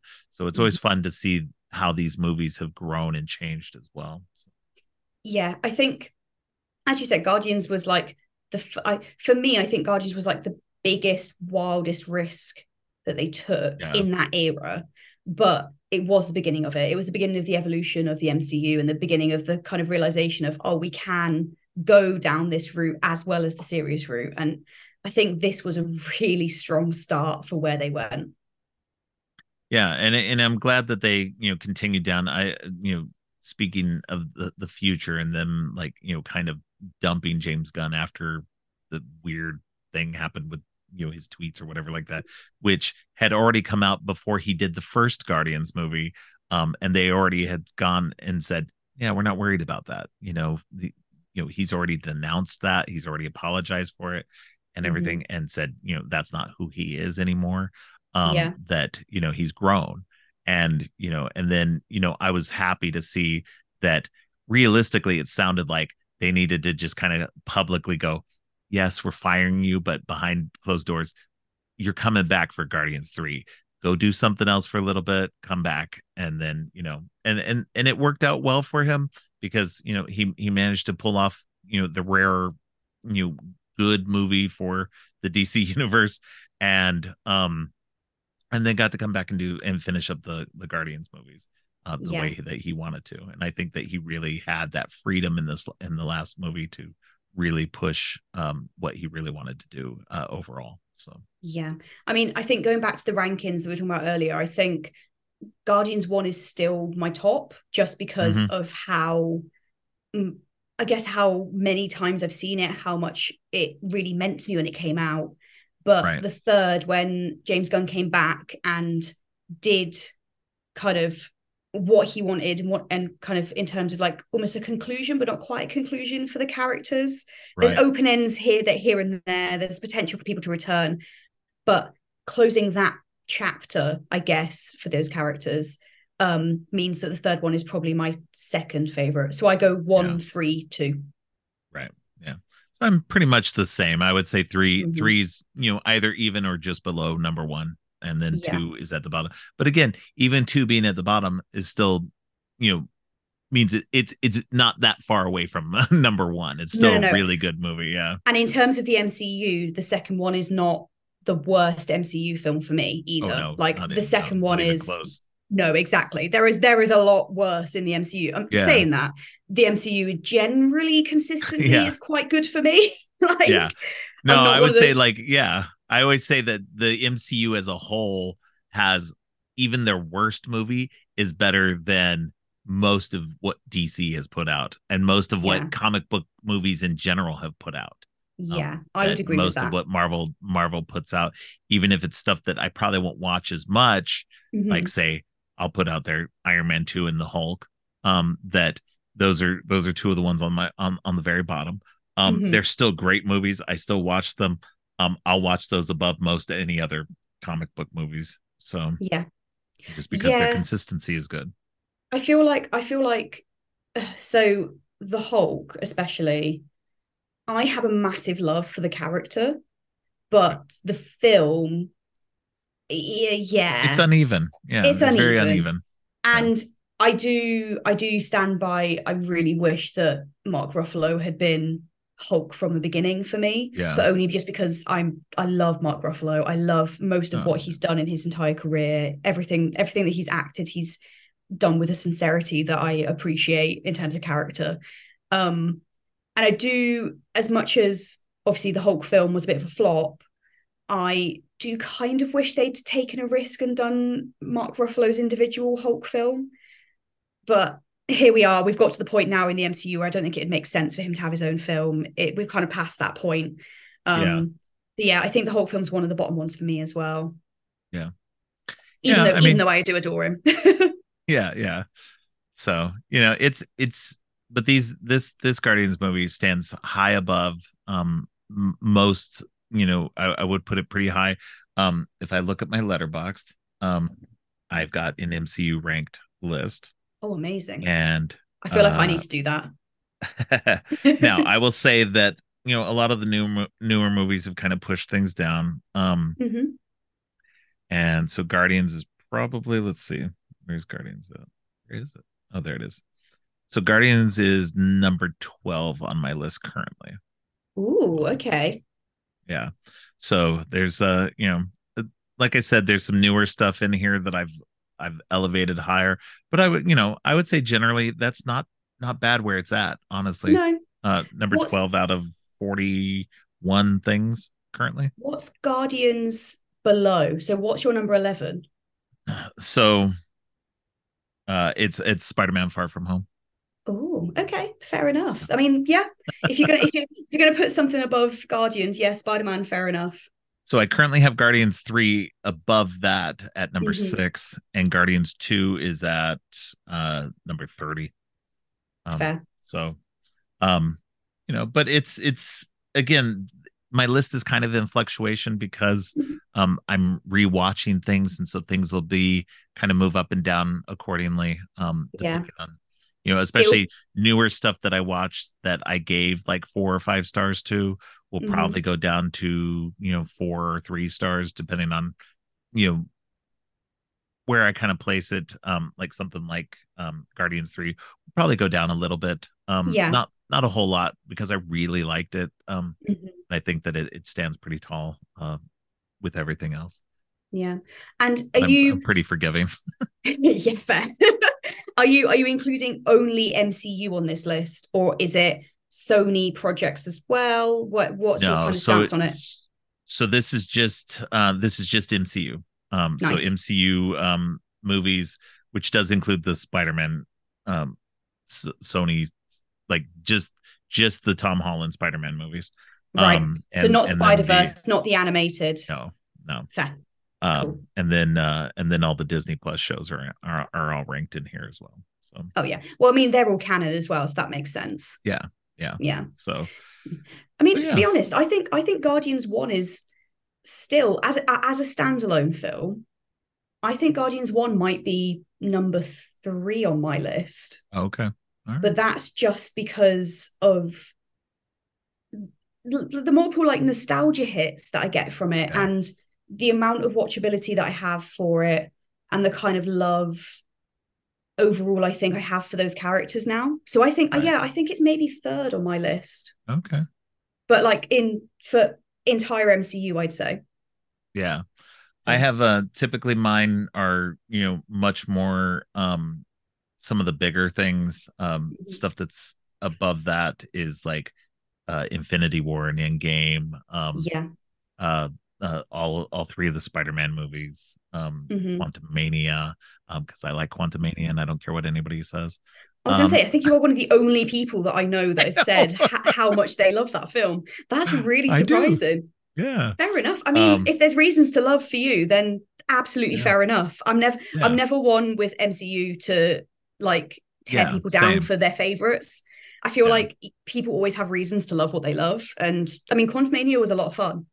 Yeah. And that's the thing. I think people were just some of the complaints I've heard on it don't hold water. Yeah. Like I get that if it's not your cup of tea, fine, it's not your thing. Mhm.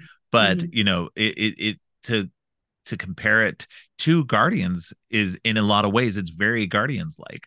Yeah.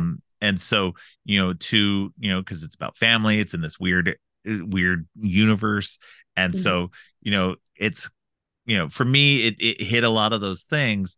But also I love Paul Rudd. Yes. And that I've loved him before he entered the MCU. And then Kang is one of my favorite um comic book villains. Yeah. So getting to see him and the High Evolutionary in these recent movies has just been like so good, and that's what helps elevate my scores for those movies as well. Is just because Mhm. they got great actors to play them. And uh, I mean, we'll see how well that goes in the future, but with Jonathan Majors anyway. Yeah. But yeah, We'll see how that's handled and report back yeah, on that. yeah, exactly. But Yeah. yeah, so overall, I really love this first Guardians of the Galaxy movie. It's just it's a lot of fun. It helped move the MCU forward in a fun and interesting way. Um, and that's my final thoughts on it. I think I have to agree with you there. Yeah. I think as a film itself, it was it was an event for me. It Yeah. really shaped what I think I ended up loving so much about the MCU for the future, because it had the heartfelt moments, it had the seriousness, but it also had the wacky weirdness. And Right. as an absolute weirdo myself, I love a weird film. Yes, as absolutely. as a final thought. Well, now that we've done that, why don't you let people know where they can find you online? Yeah, so you can find me haunting Ghouls magazine, which is Yes. a an online magazine which has lists, reviews, editorials from a female non-binary perspective. I'm a senior contributor there, so check me out. I've got a bunch of articles there. When I'm not ranting about all sorts of horror films on that, you can see me on various social media platforms. I'm not going to say the new name for it. I am on Twitter.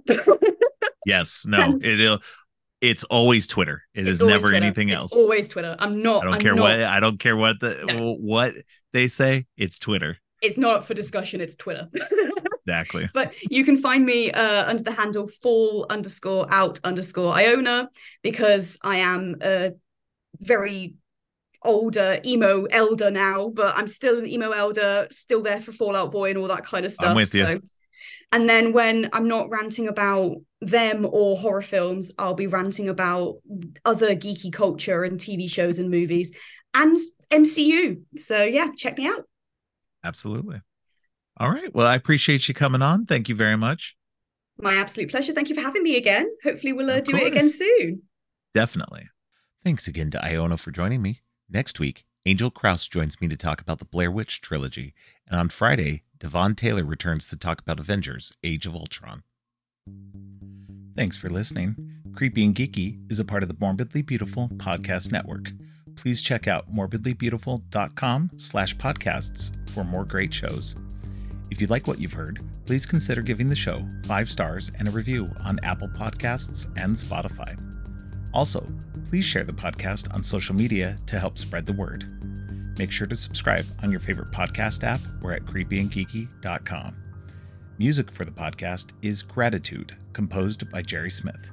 You can follow the podcast on social media at Creepy and Geeky on both Twitter and Instagram.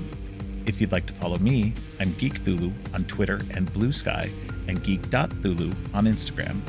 You can support the podcast by ordering teas and more on TeePublic or by donating to the coffee page. All of the links are in the show notes. Finally, don't forget, stay creepy.